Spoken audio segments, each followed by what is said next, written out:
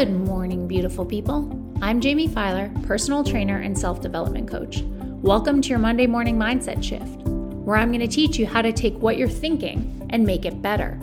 The glass is always half full, my friends. Today's shift is this: how you spend your time and where you spend your time matters. I was listening to a podcast featuring Joe Rogan, and he said 3 exceptionally profound things. The first one was about where we spend our time during the day. And he was specifically referring to our jobs. And the problem is too many of us have jobs.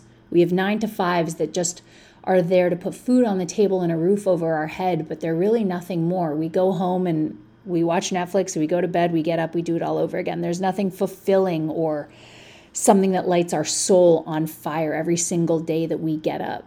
You know, there are 3 stages of having a profession. There's your job, your career, and your calling. The job I just described, the career, is something that you genuinely love. It's something you have a real passion for. But at the end of the day, you know, typically we do forget about it. And then you have your calling. That is something you feel called to do by a higher power. It's something you cannot deny. It's something where if you didn't have it, you just wouldn't feel like you were doing your purpose on earth. And that's super important, but not enough of us have even just a career. That's why we walk around as these zombies, these miserable zombies carrying that chip on our shoulder, because we know we're going to have to do our jobs for anywhere from 20 to 50 years before we retire. And it weighs on us.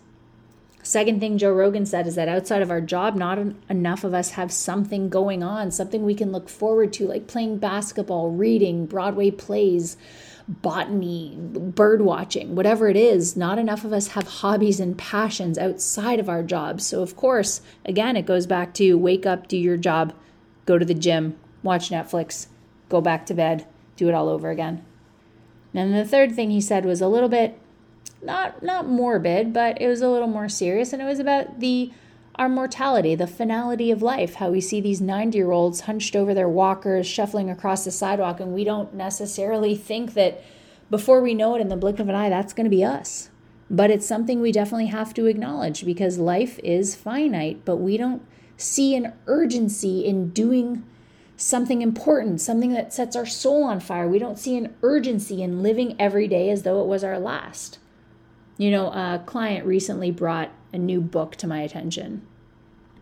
There's a book called 4,000 Weeks, which is essentially like a self-help book, but less cheesy. And it's by Oliver Burkeman. And it really just offers us perspective on how we spend the fleeting weeks of our life. If we live to be 80 years old, we will only have 4,000 weeks.